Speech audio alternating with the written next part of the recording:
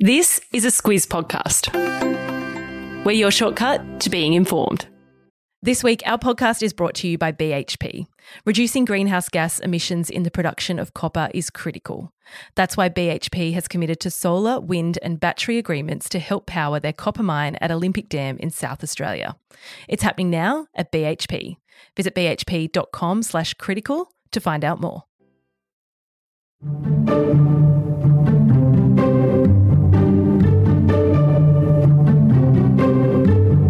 The world's richest man, Elon Musk, stunned the business world recently when he launched a $44 billion takeover bid for social media giant Twitter. A keen tweeter himself, he said it's not a money-making deal, it's about building a forum for free speech, and there's still some issues for the deal to be done.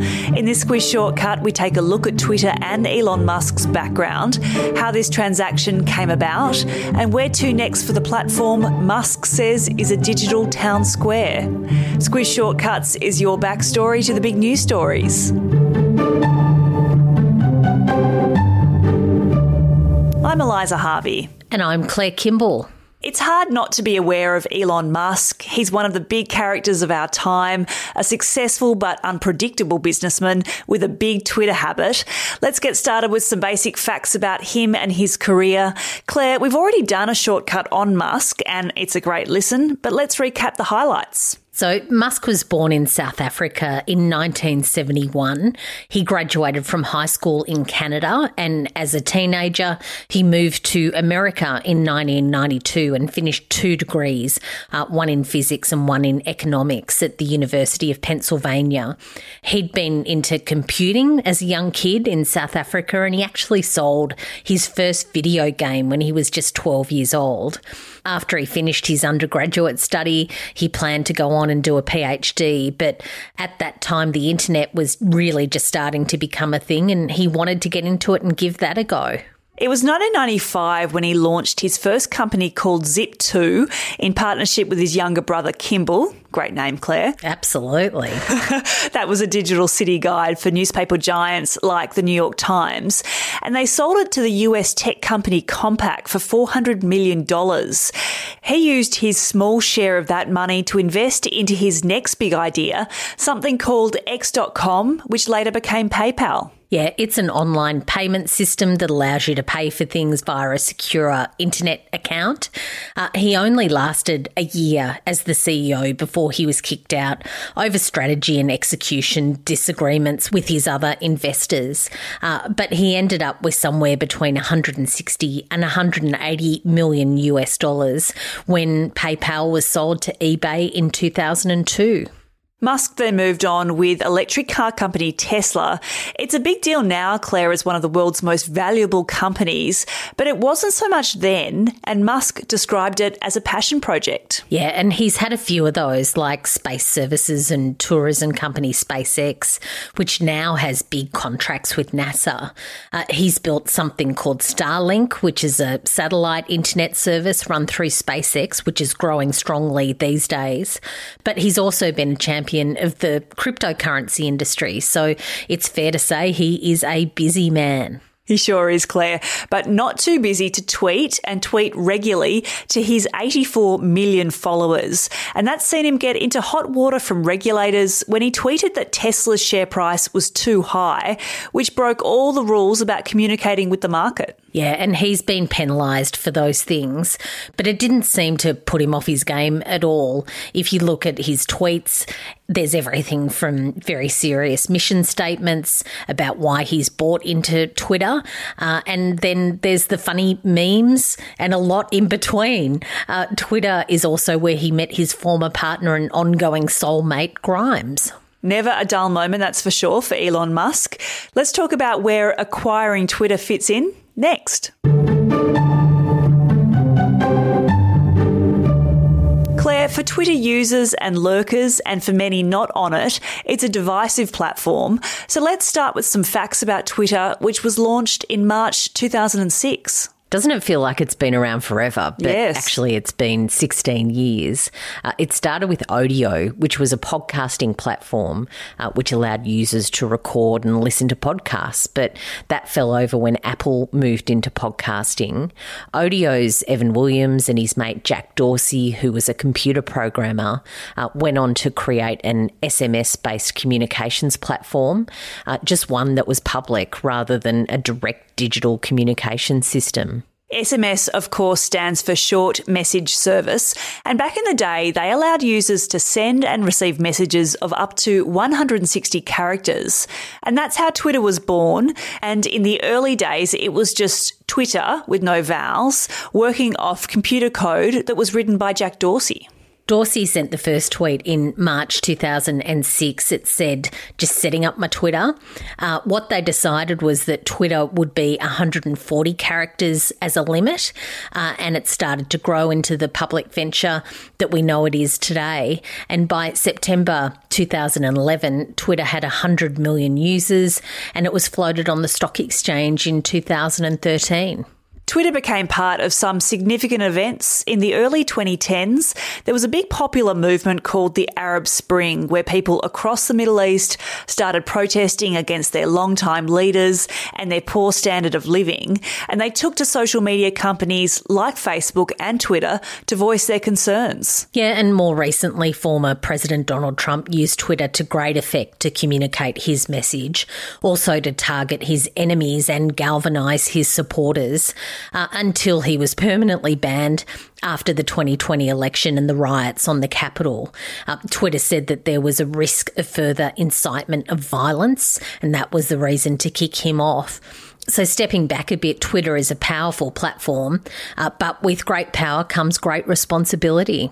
And Twitter bans posts that violate its standards on violence, sexual content, privacy, harassment, self-harm and other concerns. If you do this, you're asked to take the post down, and if you don't, you're banned from the site. Yeah, and how that works is a lot of the moderation happens automatically through an algorithm.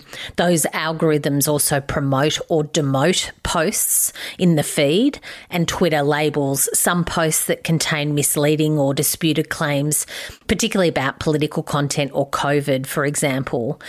This content moderation receives a lot of criticism, as have the bots or automated accounts that are controlled by robot software, and they're generally programmed to spread misinformation on Twitter.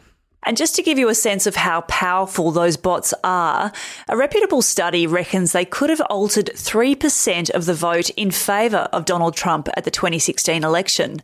The other big criticism of Twitter is that it's now overrun by advertising.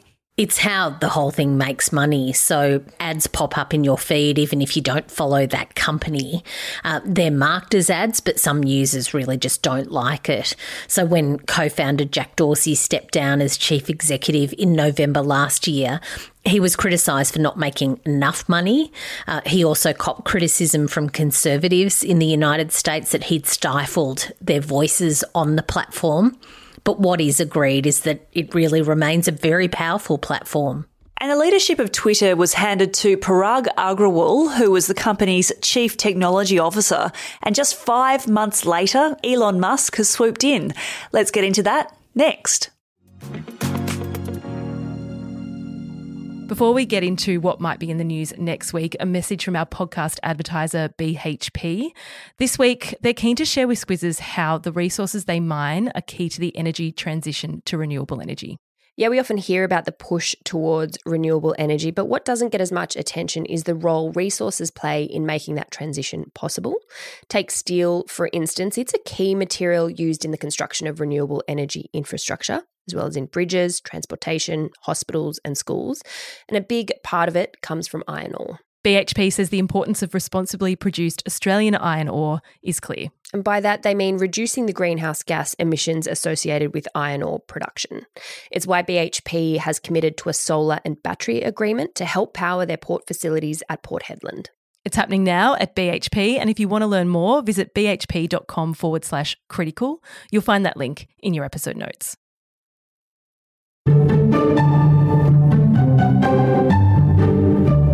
Elon Elon Musk became Twitter's biggest shareholder when he accumulated a 9% stake in the company in early April, and he was invited to join the board. Yeah, he originally signalled that he would do that and sign an agreement that stipulated that he would not own any more than 14.9% of the company's stock. Several of Twitter's board members took to the platform to congratulate Musk on that, and Agrawal tweeted that the company and that Musk had been chatting for weeks. But things went off course when a few days later, on the 9th of April, Musk informed the company that he would be rejecting its offer, and there was a bit of confusion in the coming days because Twitter didn't immediately inform the market what had happened because they thought he might change his mind. Yeah, and that's the problem when you're dealing with someone who's a little bit unpredictable. And in that time, Musk tweeted several criticisms and suggestions for the company. He also asked his followers, is Twitter dying? He suggested that Twitter should convert its San Francisco headquarters into a homeless shelter since no one shows up anyway. So you can understand the confusion. Yeah, and on April the 14th, Musk offers to buy the whole company. His proposal was that he would buy out stockholders in a cash deal valued at $43 billion and take Twitter private. That was at a 54% premium over the price when he started building his stake in January, but Twitter's board said no. Yeah, they said more than no. They adopted a poison pill to ward off Musk. What that means is that the board decided that shareholders could purchase shares at a discount if any shareholder exceeds 15% ownership, and that would effectively dilute Musk's stake. A war of words ensued, and on the 19th of April, Musk put his financing plan to regulators, which involved $25.5 billion in debt and $21 billion in equity financing against his Tesla shareholding, which demonstrated Musk's takeover dreams were not over. Yeah, and things happened fairly quickly after that. Musk had a meeting with the Twitter board who unanimously approved the sale on the 25th of April. The transaction is valued at about $44 billion. So that's more than 66 billion Aussie dollars, and the company will be made private. And Claire, just explain the significance of Twitter being taken off the share market. Yeah, so when a company is public, it's governed by all sorts of disclosure rules so that investors, whether they're buying one share or millions of shares, have enough information to make an informed decision. When it's private, those rules don't apply. The benefit, though, of public ownership is that you get access to capital from a much wider pool of investors. When it's private, it's just a smaller group. And now Musk is set to basically own the company, and he's made it clear that it's another of his passion projects. He says Twitter is the digital town square that should be a forum for open, free debate. Yeah, he wants less content regulation and more debate, he says, within the boundaries of the law. He also tweeted that Trump's new platform, Truth Social, which he said was a really terrible name, exists because Twitter censored free speech, and says that for Twitter to deserve public trust, it must be politically neutral, which effectively means upsetting the far right and the far left equally. That's sure to send a shudder down the spine of people who hate the trolling and vitriol that does come from Twitter. But there'll be cheers from free speech purists who want to see more people say what they like without any qualms. Back onto the financials for a moment, Claire. Musk says Twitter has tremendous potential, which he wants to unlock. Just how he tends to run it now, though, we don't really know. But moving away from that ad model is something that's got the big blue tick from former CEO Jack Dorsey. There's a suggestion that there could be a subscription model where super users pay to get extra features. But at this stage, it's a big watch this space. And the transaction isn't expected to close for 3 to 6 months, so there's going to be more twists and turns to this story, it seems. And that's your shortcut on Elon Musk and Twitter. Now on to recommendations. I'm always interested, Claire, in the people around these big characters who are often mercurial and unpredictable and brilliant all at once. And one of those is Aussie Robyn Denham, who's the chair of Tesla, and she's just bought the Sydney Kings. So, Claire, I've linked to an article in the Financial Review about Robyn Denham and her take on life. I'm recommending the New York Times live updates on the acquisition. It's a bit like a soap opera. It is. Even if you have a moderate interest in business news, it's really entertaining. There's all these big personalities, all this big money and all of this stuff happening, and I'm completely hooked. I've got to say, Claire, it's one of the first places I look when we wake up early in the morning just to see the latest thrills and spills from all things Elon Musk and Twitter. So check that out. And thanks as always for listening in. If you like what you've heard, please tell people about the podcast. And if you have any requests, you can send them through to hello@thesquiz.com.au. In the meantime, there are plenty more episodes for you to have a listen to. So get into that. Until next time.